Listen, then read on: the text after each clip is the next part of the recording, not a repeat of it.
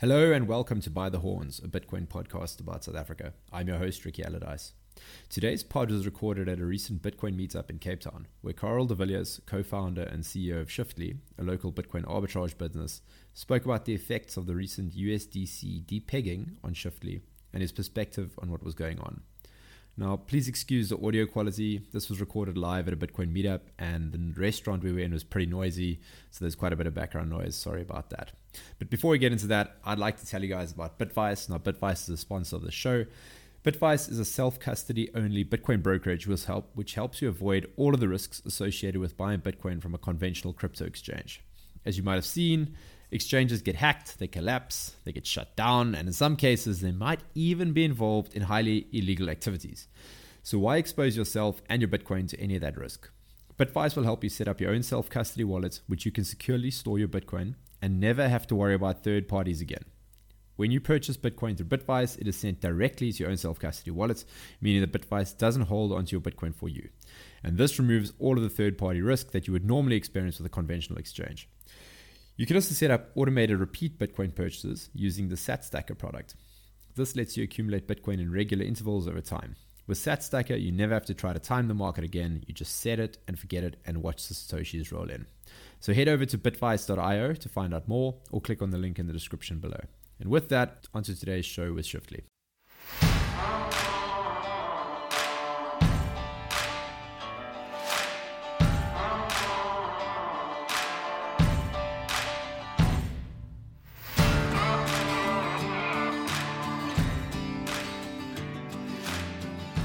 Okay, so Ricky asked me to speak about fiat at a Bitcoin meetup, which I found quite ironic. But I'll introduce myself and hopefully it'll explain why I'm talking about the USDC fallout. I'm one of the Carels, Carel de Villiers. I'm the co-founder of Shiftly. We provide a digital asset arbitrage service. Localizing it for you guys, a Bitcoin arbitrage service for South African residents. And it's quite interesting. In South Africa, Bitcoin trades at a premium compared to, so when you have a look at the Rand price and you compare that to the dollar price, you'll actually find that it trades at a premium compared to overseas. And as many of you know, this is due to our capital control or exchange control regime that we have in this country.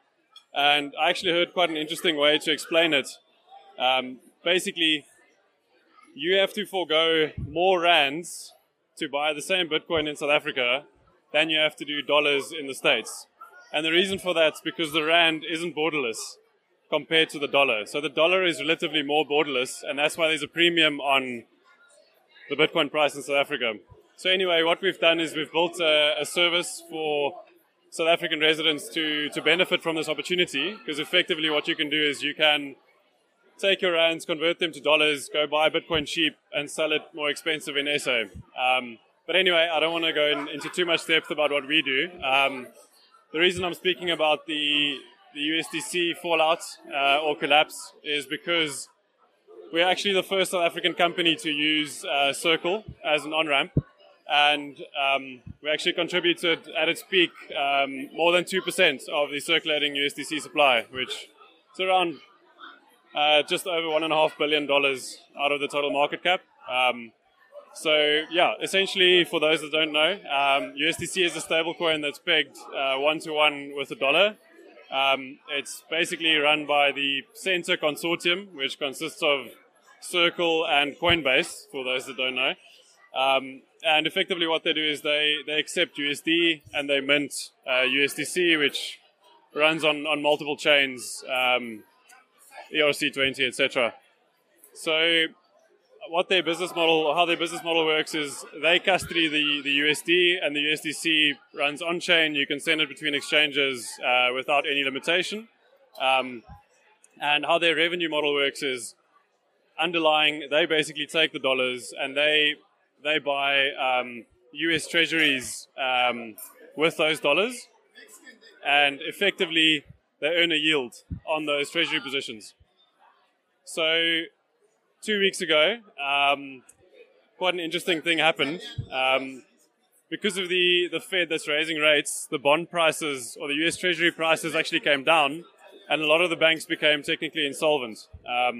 So what that resulted in is, amongst others, Silvergate, which is Circle's settling and clearance bank, going bust overnight on the Friday.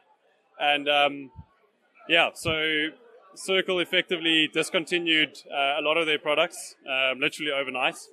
And we all know the next big bank to fail was Silicon Valley Bank.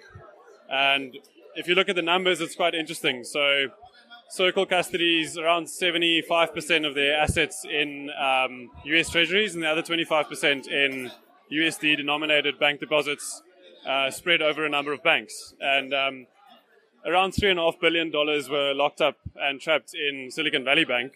And because this happened over a weekend, as I said, banks always fail on the Friday. What happened was the USDC price, which is supposed to be 1-to-1 with the dollar, actually depegged. So I woke up on the Saturday morning, opened my phone, and saw that USDC was trading at 90 cents to the dollar, not $1 to the dollar, which was quite alarming. And we luckily had very minimal exposure, only on our own capacity. But aside from that, it was very interesting to see the market dynamics play out. So we saw, we immediately knew it was around $3.5 billion that they were short, and it immediately reflected as a percentage of the total market cap. It was around 10% of the total market cap at the time, and we saw the price traded at a 10% discount. So because it's so transparent, Circle's a audited institution, we immediately saw that the market look, 10% of the funds are missing, let's price it as such, and everyone sold. Now, normally there's a mark-to-market redemption process that would have kicked in on Monday, but because this being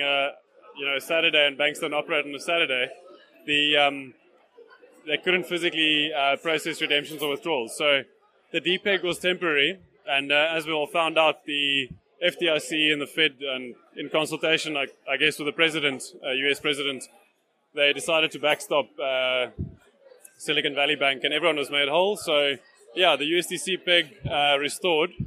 But fascinating, if you look at the supply, the $3.5 billion that basically not went missing, but that was under suspicion of going missing, all migrated to Tether. So we saw the Tether market cap go from $72 billion to $77 billion overnight.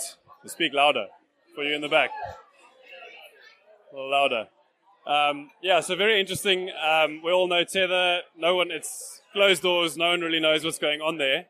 And but people trust it, except for them. But the fact is that people trust Tether. They blindly trust Tether, regardless of what they are saying and what's been published. And Tether actually traded at a premium. There was such high demand for Tether that people were dumping USDC and buying Tether as fast as they could. And because it was a weekend, also no redemption and minting process happening. So the Tether price actually went over. I find it fascinating. We're now at a stage where the most regulated stablecoin is now in a very bad position, and the most, the first and sort of most frowned upon stablecoin is now the biggest by long shot. And it's interesting to see that there's $77 billion that's locked up not locked up in Tether, but in Tether at the moment. And it's effectively the most liquid market against Bitcoin. So if you want to know what the biggest Bitcoin market is, it's BTC USDT. That's the biggest market. And I just want to finish my talk here tonight before Q&A by saying that you look at the Bitcoin market cap and you see, hey, there's $500 billion. That's the size of the market cap, and there's only 70 billion or 77 billion in Tether.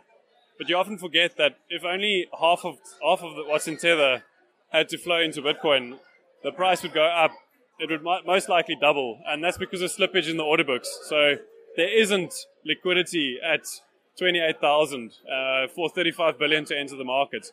It'll actually slip progressively. So I want to leave you guys with that. There's a ton of dry powder, as we all like to call it, sitting on the sideline, waiting for an entry. And I hope all of us are front-running that. So that's my talk tonight. If there's any questions, I'll give you the mic so that it's also on recording. Happy to answer anything. You look like you have a question, Ricky.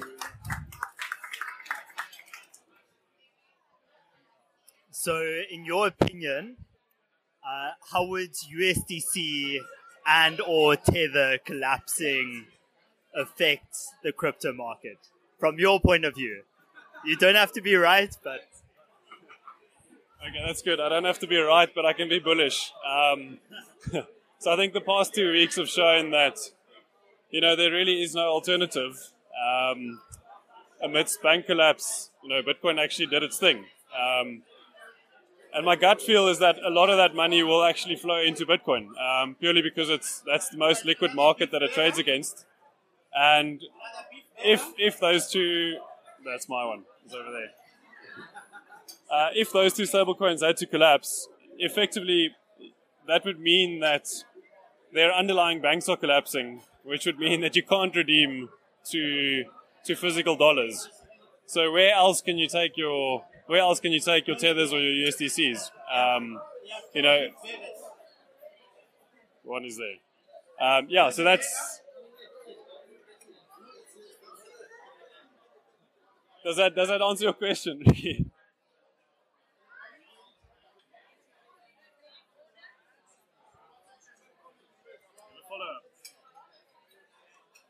I'm just trying to absorb it.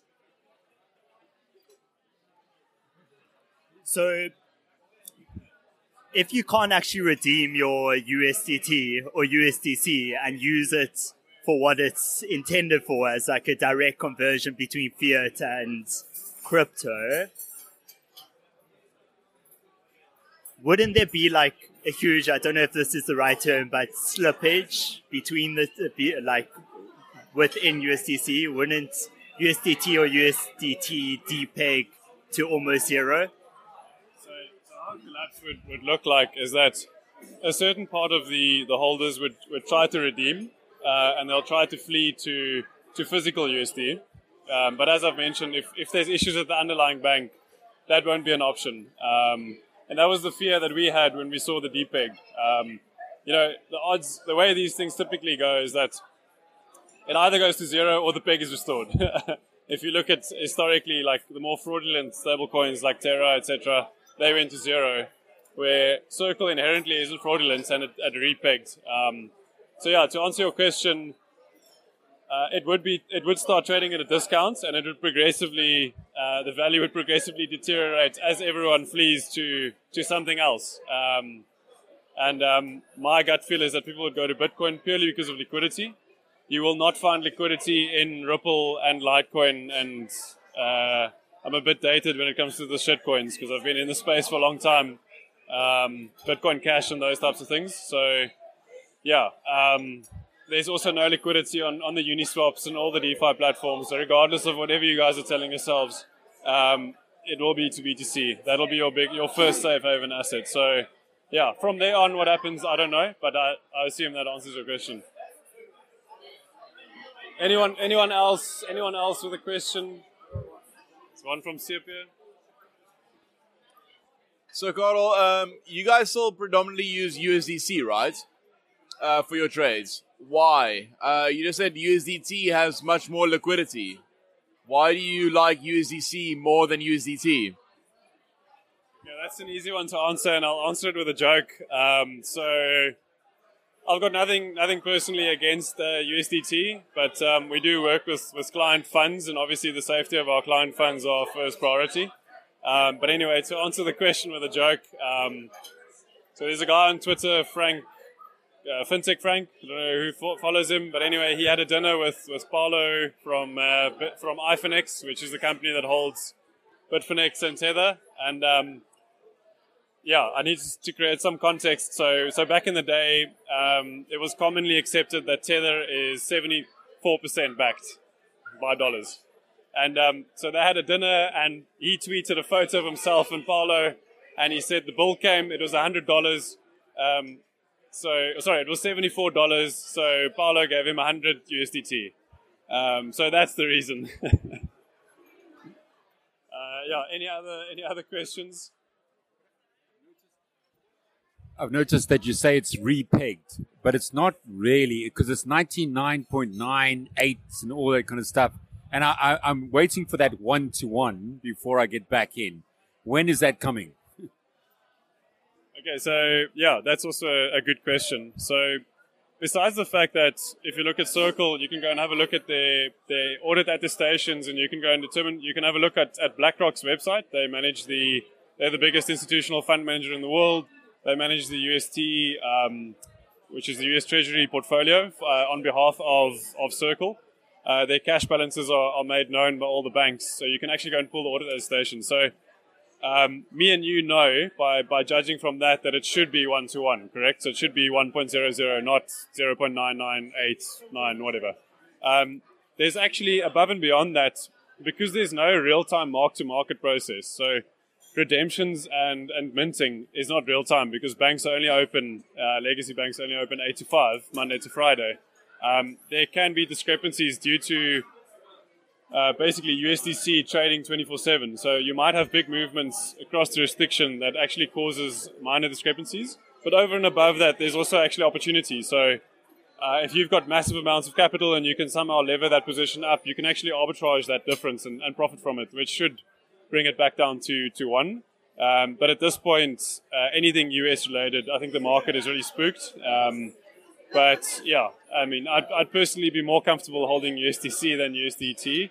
I think USDT is a game of musical chairs or hot potato or whatever analogy you want to use.